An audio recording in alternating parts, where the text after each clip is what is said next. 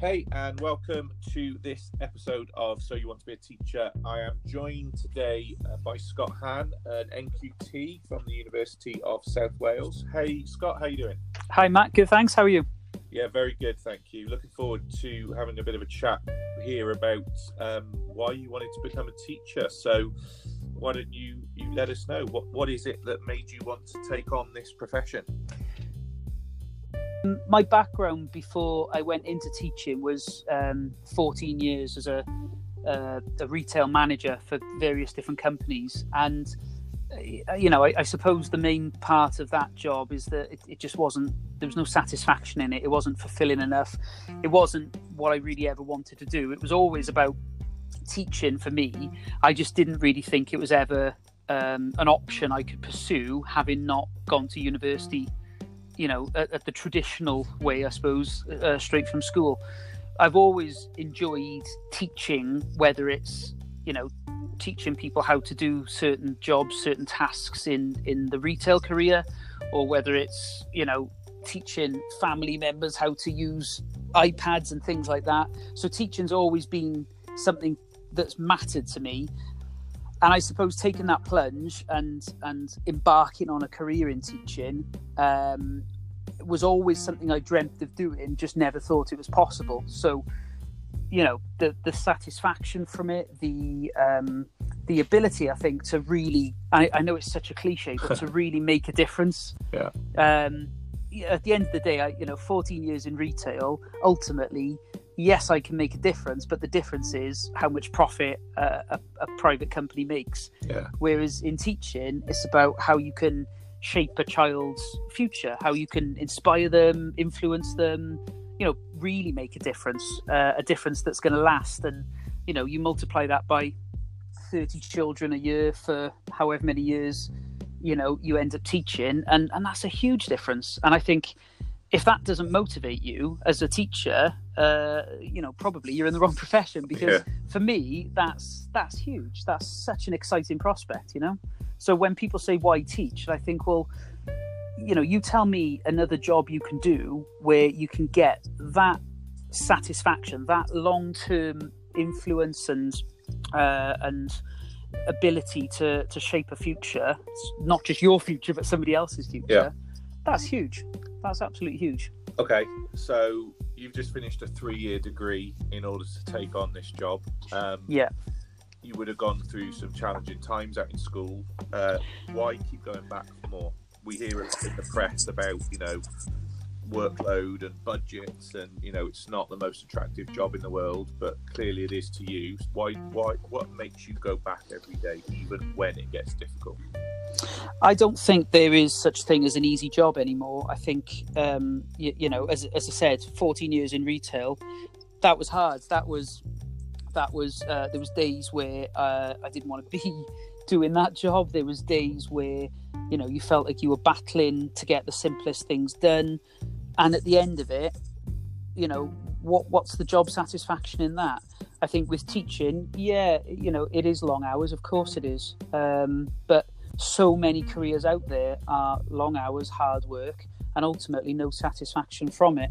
I think with teaching, you put the hours in, you work really, really hard with all the restrictions and all the difficult circumstances you've got to deal with, like budgets, as you've said. Mm-hmm. And then at the end of it, the real thing that keeps pulling you back is that come September, you've got 30 fresh-faced new children that you can take on that journey all again. And I think that's what keeps me going, is that thought that, there will be hard times, but at the centre of it all, you've got somebody's child sitting in front of you. And as a parent myself, I'm conscious that, I've been trusted with that child. I've been trusted with their prized possession, the most important thing probably in their world. And if I give up, if I decide that, I can't be bothered to do it anymore, or it's too much, then it's not just me, is it? It's not just me that's affected by that. It's 30 sets of parents and their children. So I think the thing that keeps me coming back is that it's that kind of desire to keep going, to keep battling through those tough times, because ultimately, what we do is a privilege. Yeah.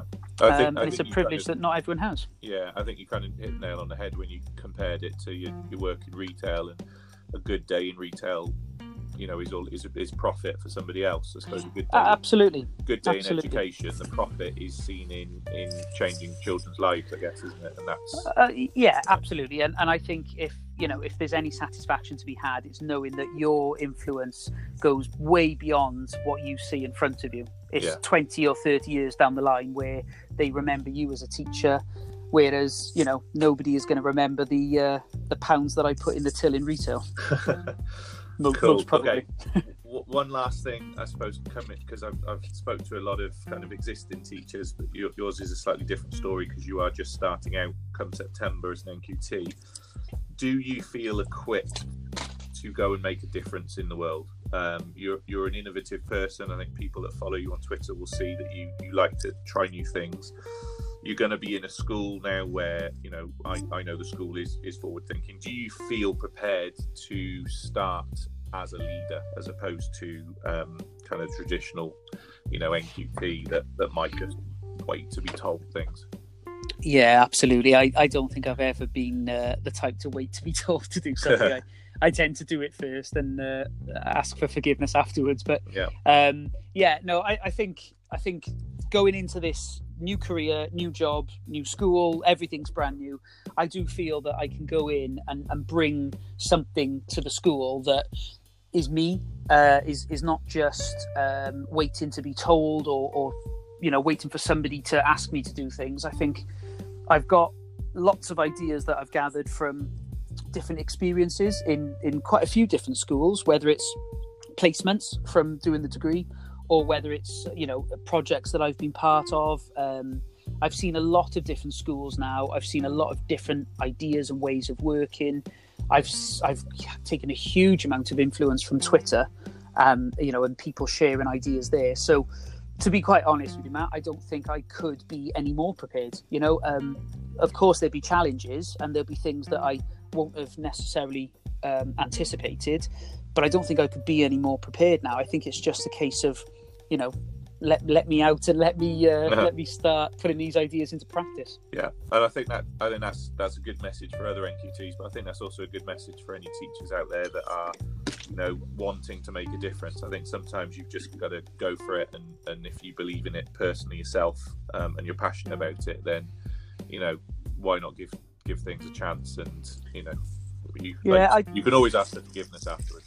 Exactly, and I always think, and it's not just an education thing, it works the same in retail, and I'm sure other businesses and areas too, but if you are self-critical and self-evaluative enough, you'll know if something's not working early on, and you can always scrap it, change the direction, and do what you need to do. But if you never try to do something different, then you'll never know if it would work. Whereas if you do try and it doesn't work, you can evaluate, you can try something different, or you can forget it, you can scrap it altogether. But I'm not one to just sit back and carry on doing the same thing day after day. You know, I like to try new things, and, you know, some of them will work, some of them won't, but that's part of the fun. It is. Scott, absolutely fantastic to speak to you today, and I'm sure your words will inspire lots of other people, and I look forward to continuing to work with you into the future. Thank you very much. Thanks, Matt. Cheers. Take care. Cheers. Bye.